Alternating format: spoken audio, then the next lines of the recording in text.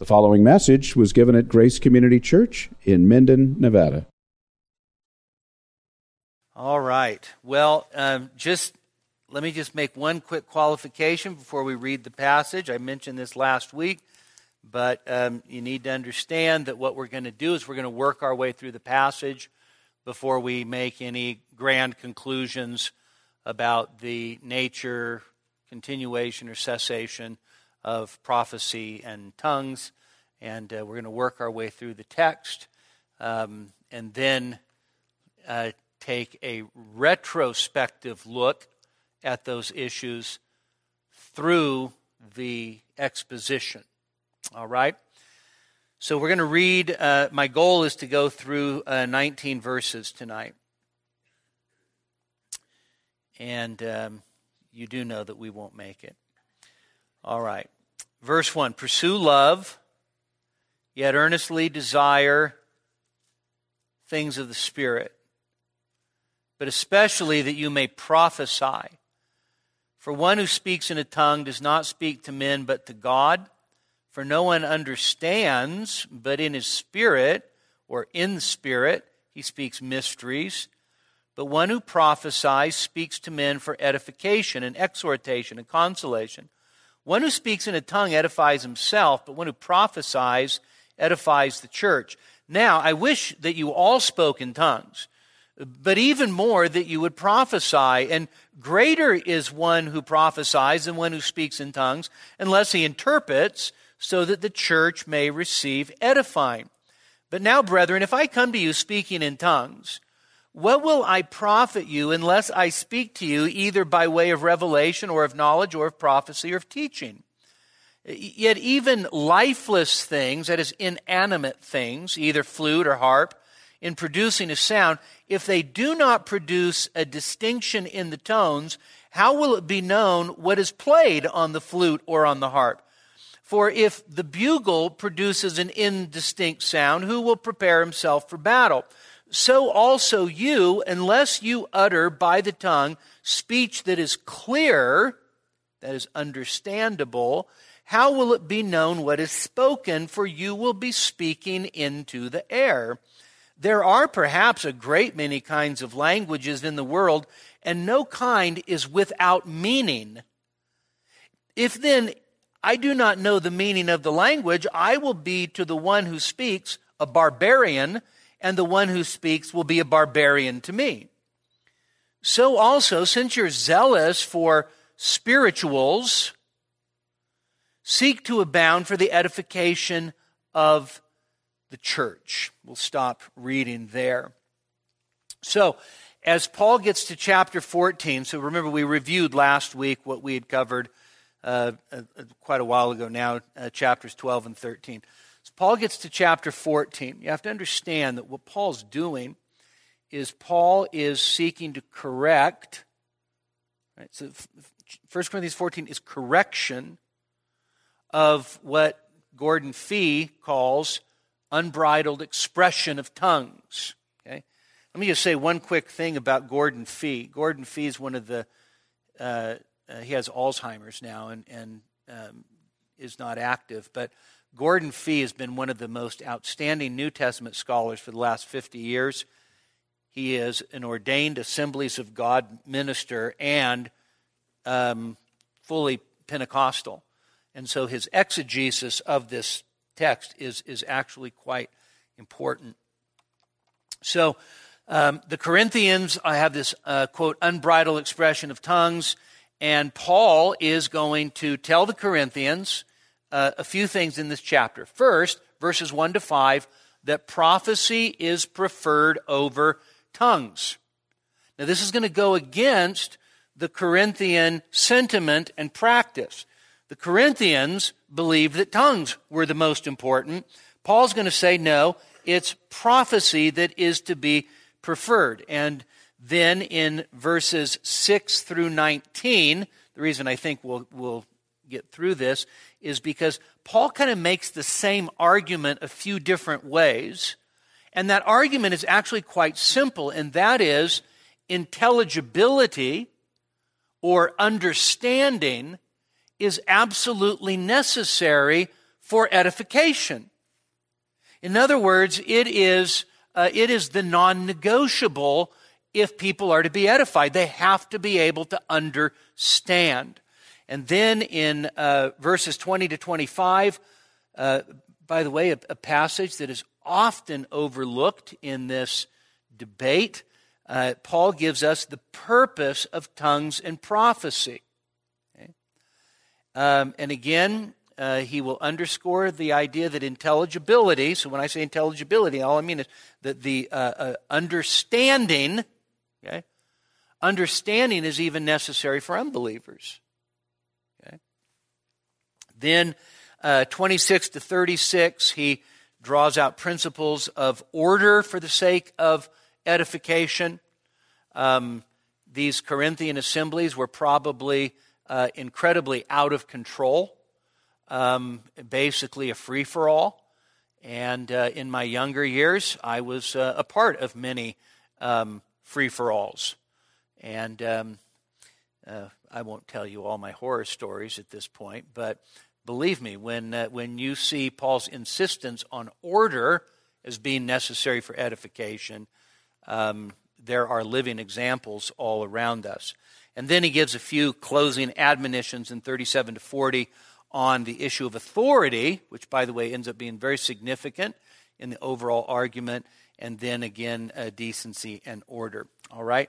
So in verses 1 to 5, Paul is going to say that prophecy is preferred over tongues. And so he says, pursue love, yet earnestly desire the things of the Spirit, that's how we'll translate it, but especially that you may prophesy. Now, remember, he's just finished the chapter on love, 1 Corinthians chapter 13. And now he says, pursue, follow hard after. Okay? So this the Greek word dioko is the idea, some context, to persecute. Okay? It's to follow hard after something or someone with a distinct purpose. Of course, in persecution, to do them harm. Okay? And so Paul says, pursue or follow hard after love. Because quite simply, without love, the most gifted person is still nothing. That's his point. By the way, I wrote a short blog this week on pursue love, right? And what I did is I took that command and worked back through 1 Corinthians 13, 4 to 7 on what that looks like. And I think that that's exactly what Paul intends in a sense when he says pursue love. I think he means look back at what love looks like and pursue that. Okay? And so it is, in a sense, just putting into practice 1 Corinthians 13, 4 to 7. Now, the Corinthian problem is probably not our problem in terms of the same circumstances, all right? Grace Community Church has been around for 26 years. We've never had a problem of ostentatious displays of tongues in order to bring attention to oneself, all right? But understand this, the principal issue of their problem can still be the principal issue of our problems. Okay? In other words, you don't have to have charismatic chaos in order to relate to what Paul is actually saying here, because the Corinthians were incredibly proud. They wanted their gifts to be put on display. They wanted people to be looking at them. And the minute that they went that route, they were no longer pursuing love. They were pursuing pride and self-gratification. Okay? Well, it's worth applying to ourselves. What does it look like for me to be pursuing love instead of pursuing pride? Okay. By the way, how many of you have C.S. Lewis, Mere Christianity? Okay. By the way, it's not one of my favorite books. In fact, there are incredible deficiencies Lewis, for instance, teaches salvation by sincerity. Okay? So a sincere Hindu can be saved according to Lewis, which isn't true. But his chapter on pride, called The Great Sin, is one of the most brilliant things ever written on pride. If you have mere Christianity, go home and read the chapter on the great sin. It is absolutely stunning, right? So this is the Corinthian problem, but it can also be our problem. And so pride actually clogs the arteries of love. Pride actually obstructs our ability to love other people, because in order to love other people in the way that Paul tells us in 1 Corinthians chapter 13, you have to put other people ahead of yourself. You can't do 1 Corinthians 13 when you're putting other people behind you. Make sense? Pride kills biblical love. Okay? So, I'm just going to encourage you one more time. Take that statement, pursue love, and go back through and work through the descriptions of love in verses 4 through 7. Okay? Now, the reason that I want to sort of camp on this just for a minute is because sometimes we have an incredibly bad habit as people that are preached to regularly and taught the Bible regularly, all right? And that is, we become sermon tasters. We become accustomed to the preaching of the Word and the teaching of the Word. And of course, we're very happy. By the way, I think sometimes God's people can have a false sense of security that creates a laziness when they're in a Bible-teaching church and they know, almost with a sense of pride, my church stands on the Bible. My church preaches the Bible. My church believes the Bible. And then they go and hear the Bible once a week. And it's good enough for them. And if they actually really were jazzed about the fact that they go to a church that teaches the Bible, they'd go and hear the Bible taught more. But there's almost this complacency that just says, that's my church, I'm safe there, my elders are sound elders, we believe in good doctrine, we believe in expository preaching, and then take a false sense of security from it. And what ends up happening is a lot of times we end up short-circuiting the application of the Word of God because we're so complacent with our privilege. Does that make sense? And so, what I'm saying to you is, do the hard work of application. Pursue love. If pursue actually means to follow hard after something, then effort is required. Right? By the way, you understand that in preaching and teaching, it's not the preacher and the teacher that does all the work. Okay? You have to eat. The best meals in the world could be prepared, but if you don't eat, and you're just like, wow, that's really something. Look at that. That golden brown skin. Look at that gravy. Awesome. Wonderful. And then you never eat? That's on you. Not on the preacher. Okay? So pursue love. And then Paul's going to say, earnestly desire the things of the Spirit. Now, this in a sense resumes Paul's argument from 12:31a, where he had said, but earnestly desire the greater gifts. And then, of course, then he goes on his sanctified rabbit trail. I show you a more excellent way. And then he expounds love. And here, you get two imperatives together, two commands. Pursue love and then earnestly desire the things of the Spirit. By the way, both of these commands have to go together or you lose what Paul's point is.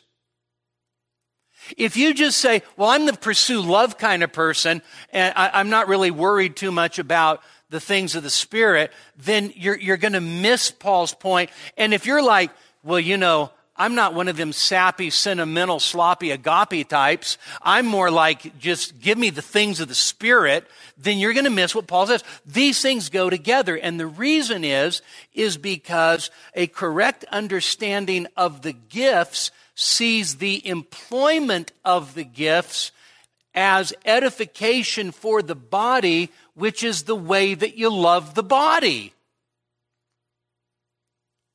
You can't separate it. You can't separate it. And so when you see the employment of your gift as for the common good, 12:11, when you're actually serving and employing your gift for the common good, that's how you're demonstrating love for the body. So pursue love and earnestly desire the things of the Spirit go hand in hand. And Paul says, and rather that you would prophesy. Okay. Now, we're not going to dig into what that means tonight. We're going to wait. Okay. What do you think the point is here? Paul says, earnestly desire the things of the Spirit. That is spiritual gifts, right? Emphasis on the work of the Holy Spirit in our lives. And especially that you would prophesy. Now, I don't think that for a single solitary minute, the point is that if you ask God that you would prophesy, that God's going to turn around and say, okay. And then you become like Saul. Well, hopefully not.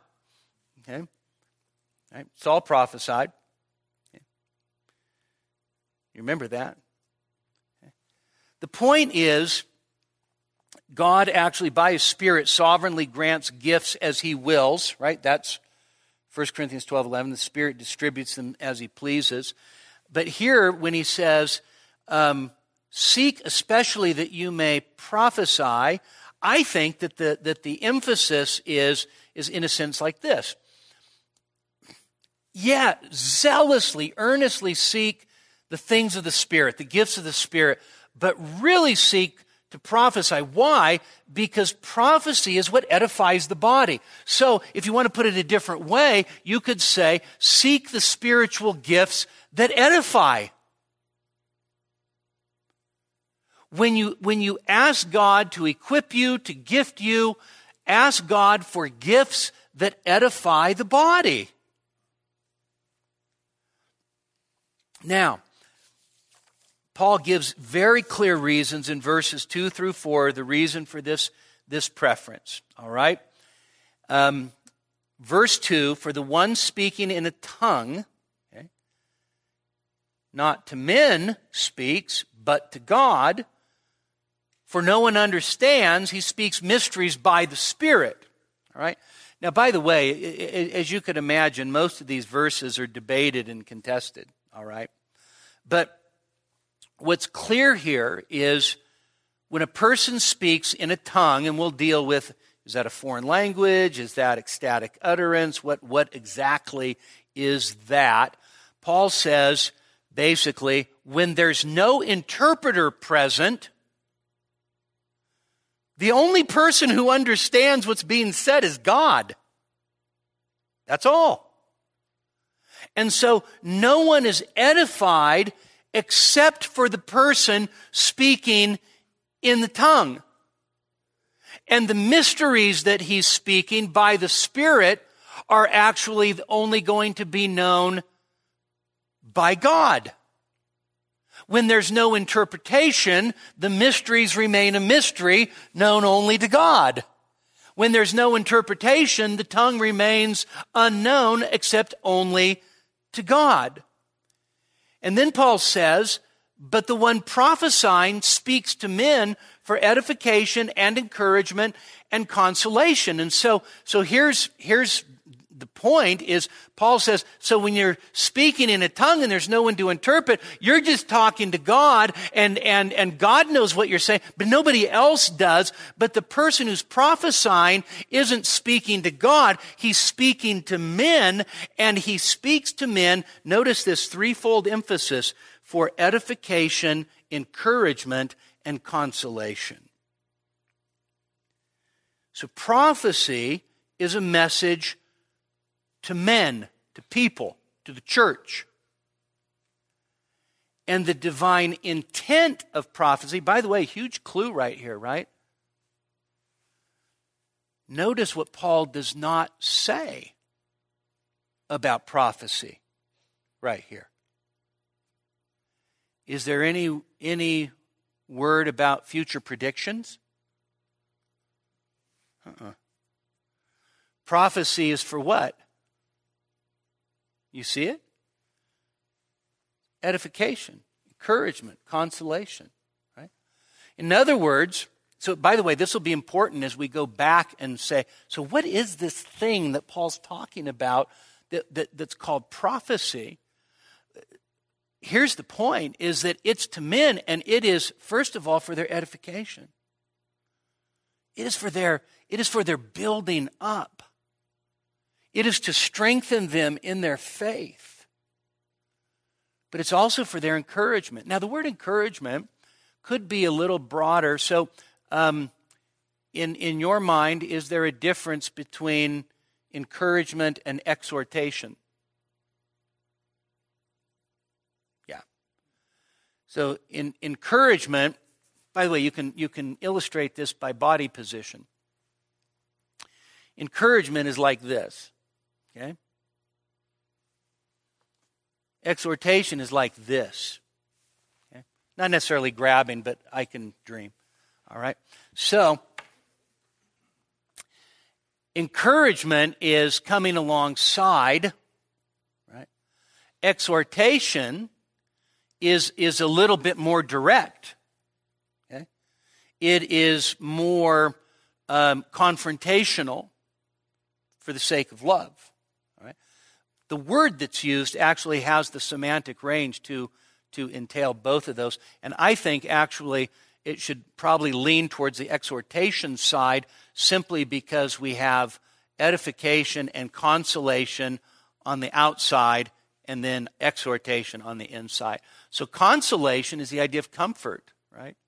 So here's Paul, and he says, the reason prophecy is better is because it's to the people of God, and it is for their building up, that is, their strengthening in the faith. It is for exhortation. In other words, there's a hortatory function to prophecy, and there's a consolation or comfort that comes with that word of prophecy, and that, by the way, edifies the people. Paul then says, notice this next phrase, very important, the one speaking in a tongue edifies himself. Okay.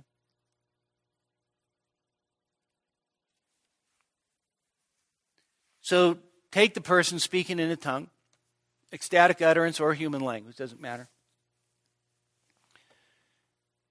And of course, the premise here is there's no one to interpret.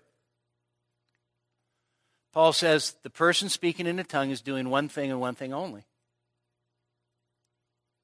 They're edifying themselves. Okay? Now, I don't think that self-edification is inherently wrong. Okay?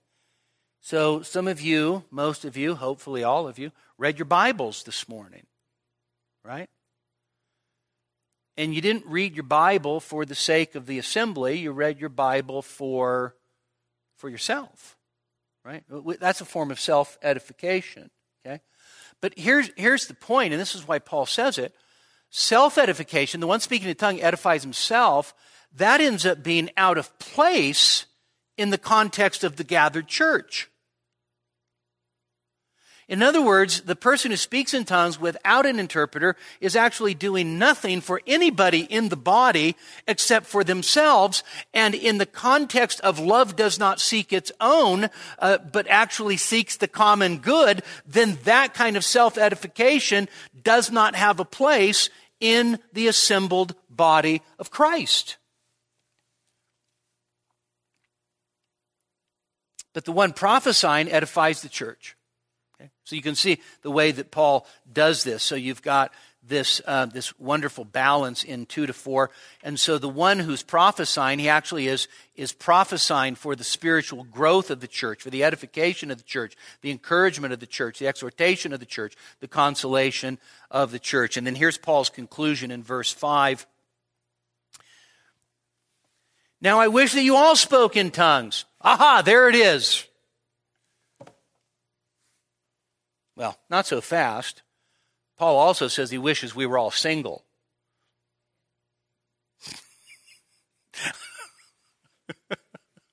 Yeah, so the next time somebody goes, Paul says, I wish all of you spoke in tongues. You should speak in tongues. Well, then you should be single too. Yeah. So when Paul says, I desire you all spoke in tongues, Paul is, understand what he's doing. This is a corrective passage, but he's not completely dismissing or disparaging tongues. Okay?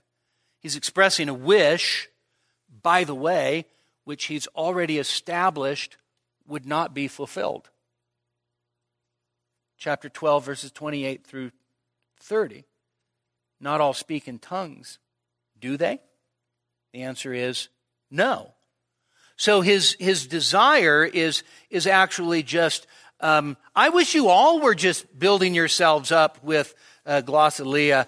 And Tom Schreiner says the Pauline wish here is rhetorical and should not be pressed, just as Paul's wish that we were all single should not be pushed too far. But then here's the point, but rather that you'd all prophesy. Okay? And so again, he's going to say, and greater is the one who prophesies than the one who speaks in tongues, unless he interprets, so that the church may receive edifying. And so when Paul says the person who prophesies is greater than the one who speaks in tongues, what he's saying is he's not talking about the person himself is greater, but he's talking about the gift is functionally greater. Okay?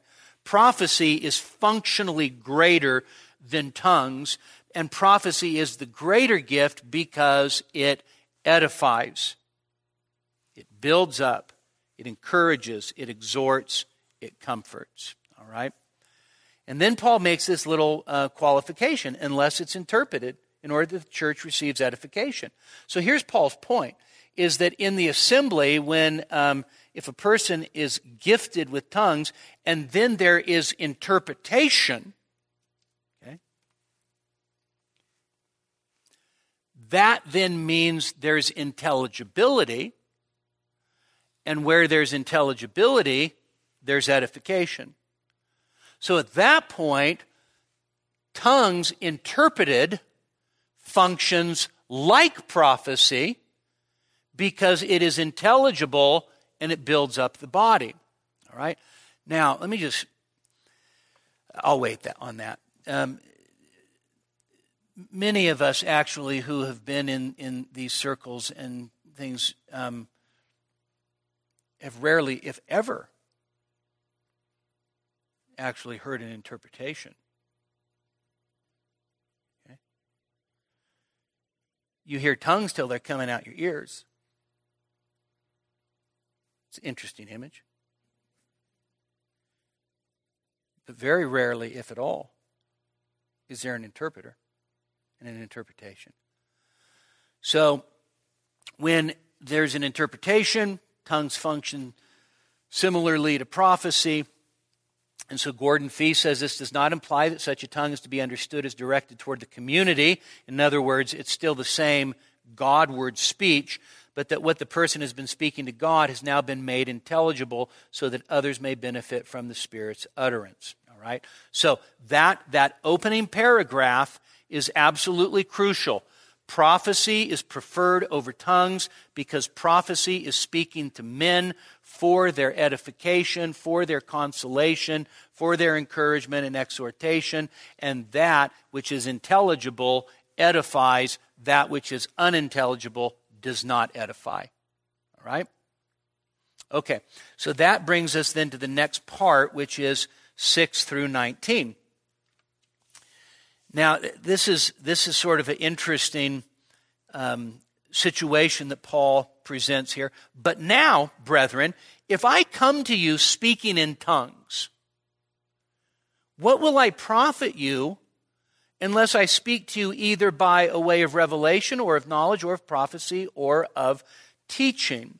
So in verse 6, Paul opens, and what he's basically going to do is he's going to illustrate this principle of intelligibility, all right? But he opens up with a hypothetical that's probably a little more than hypothetical. Okay?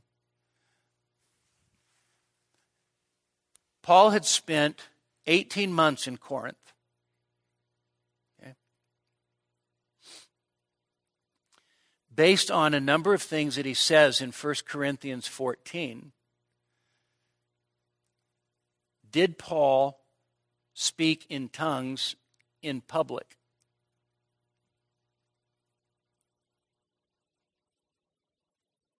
Probably not. Probably not. In fact, he's going to say, I'd rather say to you 5 words that you understand than 5,000 in a tongue.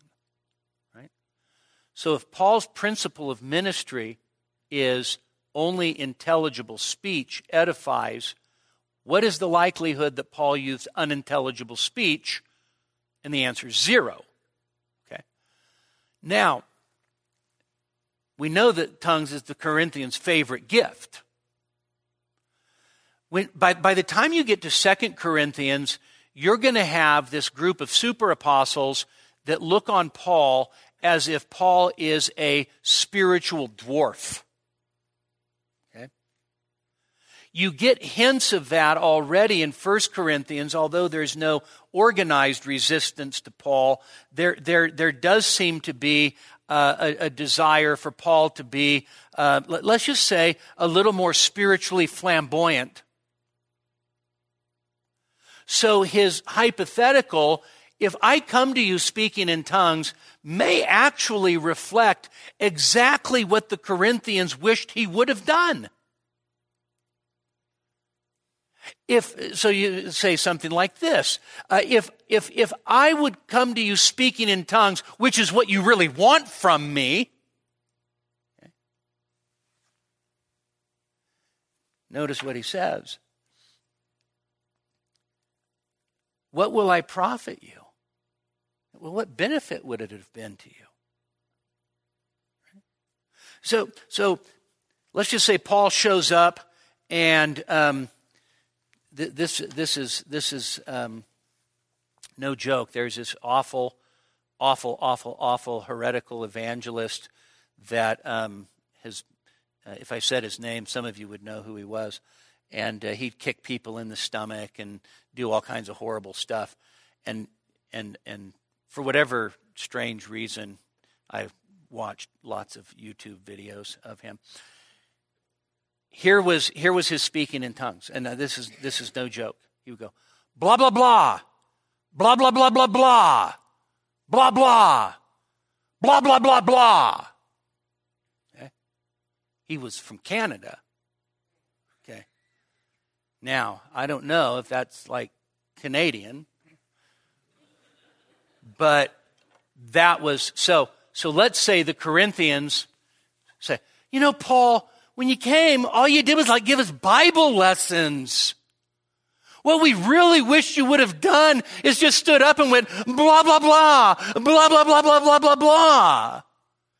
Because Paul, that's where it's at. That's the sign of the Spirit. Anybody can open up some parchment and talk about a psalm. We want something spectacular. We wanted something exhilarating.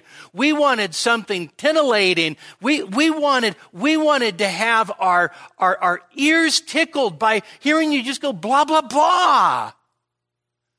And Paul says, if I came to you speaking in a tongue, what would it have profited you?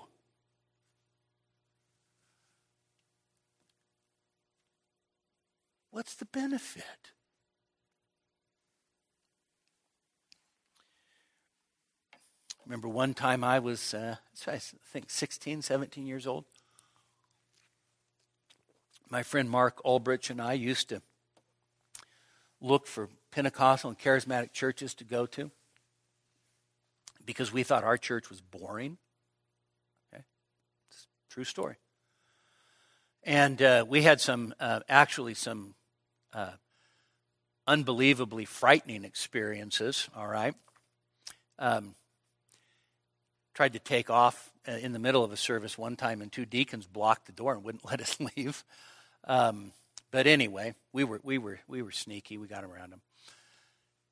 We go to this one church, and service starts, and the music's playing, and almost everybody just starts speaking in tongues. Okay? And this goes on for 15, 20 minutes. People are walking around speaking in tongues. Okay?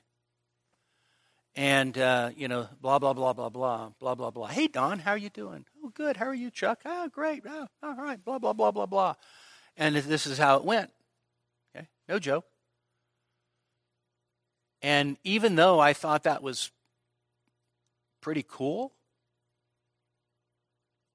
I kept thinking, what good is it doing? What purpose is it serving? Right? That's Paul's point. I could come and speak in tongues. In fact, he's going to say, I speak in tongues more than all of you. Okay? Whether that means I speak way more tongues, right? That is, way more languages than all of you, or I just speak in tongues as a practice more than all of you. Whatever the case, the fact is, Paul says, I do this more than all of you, but here's the truth. I could have come and done that and wowed you, but what would it have profited you? Nothing. Now notice what he does here. He says, what will I profit you unless I speak to you, not in a tongue, but, notice this, either by way of revelation or knowledge or prophecy or teaching. Now, I think that the way that he has this structured is revelation is given through prophecy and knowledge comes through teaching. Okay? But you do understand that prophecy and teaching are helpful, profitable, beneficial to the people of God for the simple reason that they are understandable means by which God reveals himself and gives knowledge of himself to his people. Okay? Blah, blah, blah, blah, blah doesn't do anything for you. But talking about the holiness of God or the atonement of Jesus or the empty tomb or the present intercession of Christ or Psalm 55 or whatever the case may be, what does that do? That actually can reveal God to you. That can open the eyes of your heart.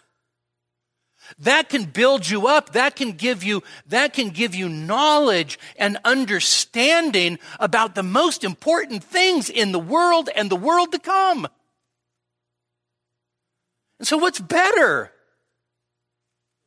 What's better? Well, what's better is obviously prophecy and teaching.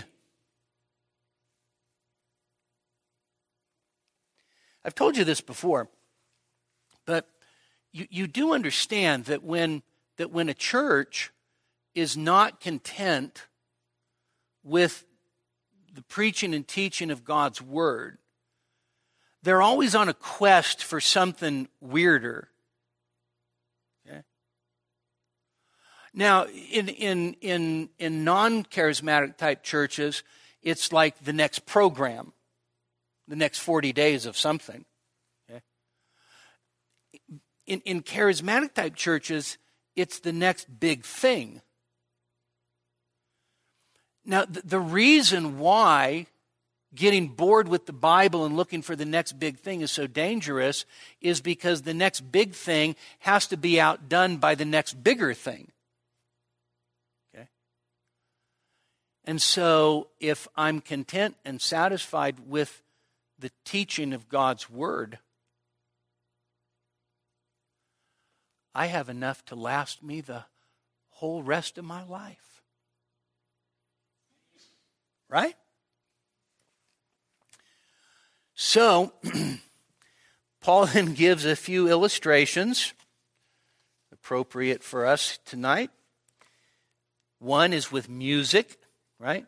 So he says lifeless things. That is, the expression is inanimate things that give sound, all right? And he mentions some instruments, and he says if there's no distinction, right? That is, put it this way, if there are no intelligible notes, who will know what's being played? Okay? So when I turned 52, I bought a guitar. Jeremy knows this story. I bought a guitar, and I'm like, okay, you know what? I'm 52. I want to learn something new and maybe help keep my brain from shrinking. And so I hear music is good. So I start playing, right? And by the way, I've made absolutely no improvement even though I practice every day. All right? I'm just letting you know. So don't expect me to help out with worship anytime soon, unless, of course, you want a really awful rendition of Buffalo Springfield for what it's worth. Anyway, now, I said to Ariel a few months ago, hey, come here, check this out. What is this? And I do this little, is it a riff or a rift? Is there a T on the end? No? Just a riff. Okay. So I do this riff, right? I'm like, what is that? She wants to be encouraging to me. And she's like, a Bob Dylan song? I'm like, no, listen to it again. I do it again. I think it sounds familiar. She's trying to be so sweet. I think it sounds familiar. Okay, let me do it again. Okay. I know that. And I'm thinking, okay, now I think you're just lying. And so let me sing along. Well, that made it even worse. But anyway, I was trying to play, Born in the USA. But she couldn't get it. And the reason she couldn't get it is because I stink. The reason she couldn't get it is because I don't know how to play the guitar. I'm watching YouTube videos from a guy from England, and I don't know what I'm doing. Okay? It's Paul's point. You pick up the musical instrument, you don't know what you're doing, and there's no distinction of notes. I mean, I can play Bob Wills, but you would not know. Because it all sounds exactly the same. Paul says that's what tongues are like. The guy that speaks in tongues is just like a 3-year-old on a guitar. Okay? 5-year-old on a flute. A 4-year-old on a kazoo. Okay? That's what it sounds like. No distinction of notes. You don't know what's being played. Then he says, and by the way, so let's talk about bugles for a minute. Okay? Some of you remember Ruth Hawley. Ruth Hawley's one of our dear, sweet, sweet friends. And when Alex turned 5 years old, she gave him a bugle. And he learned to blow it, right? I couldn't do it for some reason. No surprise. But Alex would blow this thing. And, of course, he'd do it in the mornings. And so it's got dents in it from us hitting him over the head with it. But anyway, the bugle, what was a bugle used for? So take Civil War, for instance. There were different bugle calls for different things. chow time was one bugle call, right? Battle, call to arms, ready for battle, was different. Paul says, if you're Alex at 5 blowing the bugle, guess what? Nobody's going to know whether it's time to eat or time to be killed. Okay? And that's tongues. That's tongues. And so this is actually it's somewhat funny. You won't even know if the enemy's actually coming, right? And so the application that Paul makes is, unless you give a clear word, how will it be known what you're saying? For you are speaking into the air. Now, for people that glorified tongues, that's actually not a very flattering description, is it? But do you understand that Paul makes that comment in light of the fact that there's no edification? And if there's no edification, you know what? You're just talking into the wind, right? That's his whole point. That's his whole point. And so, tongues in the assembly without an interpreter is useless. And yet, today, just as in the first century, this is the common practice of tongue speaking.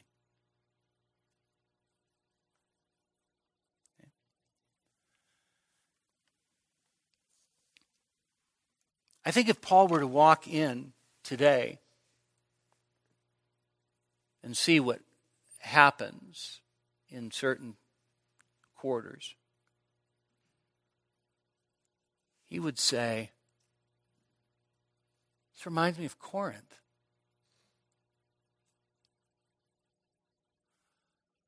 And it's useless. Where's the edification? In many ways, and we'll talk more about this once we finish the chapter, but in many ways what Paul teaches us here is an indictment on many contemporary movements that they are Corinthian and not genuinely of the Spirit. Okay. Now, Paul says in verse 10, there are perhaps a great many kinds of languages in the world, and no kind is without meaning. Okay? So, many languages, all right. If you go to Zambia, they have all English is the national language, right? But then you have, I think, 8 different tribal languages in one country. And all of those languages actually have meaning. Imagine that. Saying something that makes absolutely no sense to, I wish Heiko was here. I could call on Heiko or Lily. And, Lily says things in like 8 different languages, so that's not really fair. But you're like, what? What does that mean? Right? Doesn't make sense to me. If somebody starts speaking German, unless they say, 9, I don't really know what they're saying. But those words have meaning. Paul says, so there's all different kinds of languages in the world, and they all have meaning. Right? Even tonal languages and languages that make absolute no linguistic sense to us. And then Paul makes this point. He says, verse 11, if then I don't know the meaning of the language, I will be to the one who speaks a barbarian, and the one who speaks will be a barbarian to me. So if I don't know the language, and Phil comes up to me and starts speaking Yiddish, and I don't know Yiddish, there's no communication going on. And if there's no communication going on, do you know what he sounds like to me? Bar, bar, bar, bar, bar, bar, bar. By the way, barbarian. Barbarian comes from the Greeks, who thought that everybody sounded like they were just saying bar, bar, bar, bar, bar, bar, bar. Okay? Barbarian. Barbarian. Okay? And so Paul says, listen, if somebody's speaking in a tongue, somebody's blah, blah, blah, blah, blah, I'm thinking barbarian. Okay? No intelligibility, no edification. And so Paul then says, and we'll wrap it up with this, verse 12. So also you, since you're zealous, this is a little tricky, for spirits, okay, it's a little different. For spirits, seek to abound for the edification of the church. Now, it's interesting because Paul does not use the typical term that he's used for things of the Spirit or charismata, that is gifts. And so Gordon Fee, again, our Assembly of God exegete, says this is Paul's way of saying, since you're zealous for tongues. And the reason Fee says that is because to be zealous for spirits would fit with the Corinthian idea that the Spirit manifested himself through their spirits by tongues. So you're so zealous for spirits, you're so zealous for, let's just say, manifestation. Paul turns around and he says, here's the thing. Seek to abound for the edification of the church.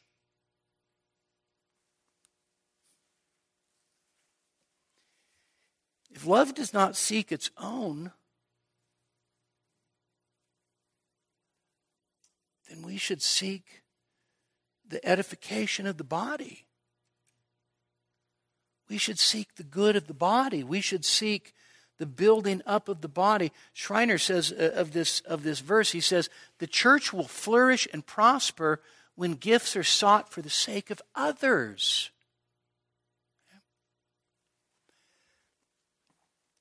Now, we'll pick up the argument, which gets better and better.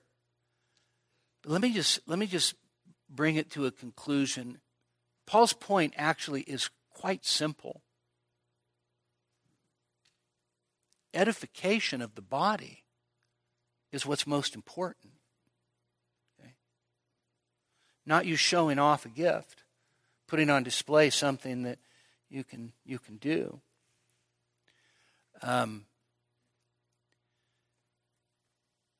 That should change the way that we look at what we do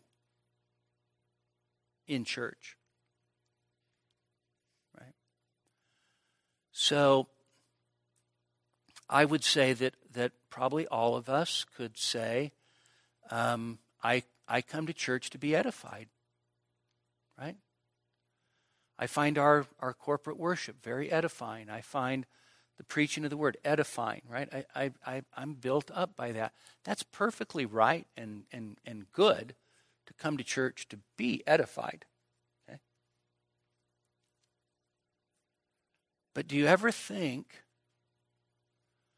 I'm going to go to edify?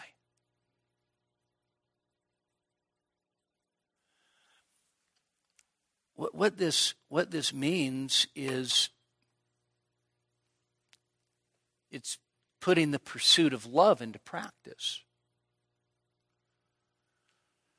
Now you might think to yourself, I'm very shy. I don't have any gifts that I know of, which isn't true.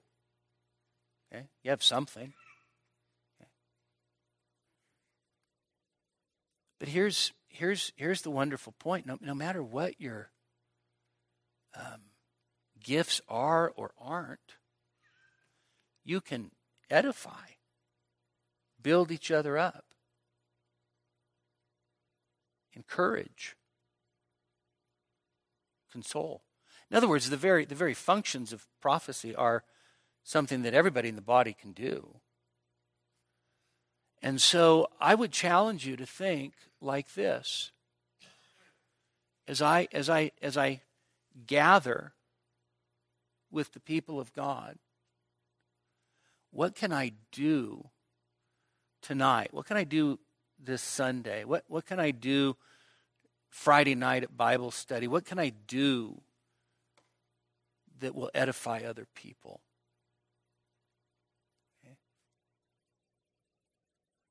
Because if we gather together and my sole purpose is that I get edified, right, then I'm not pursuing love. But the minute that I start trying to pursue love and edify other people, what that requires of me is that requires intentionality on my part. I have to be intentional. And by the way, it could be something as simple as this. I know there are people in our body that are just hurting, or who are afraid, or who are really struggling, and I'm going to just pray with one person today. Just in the course of conversation, Lord, bring, right?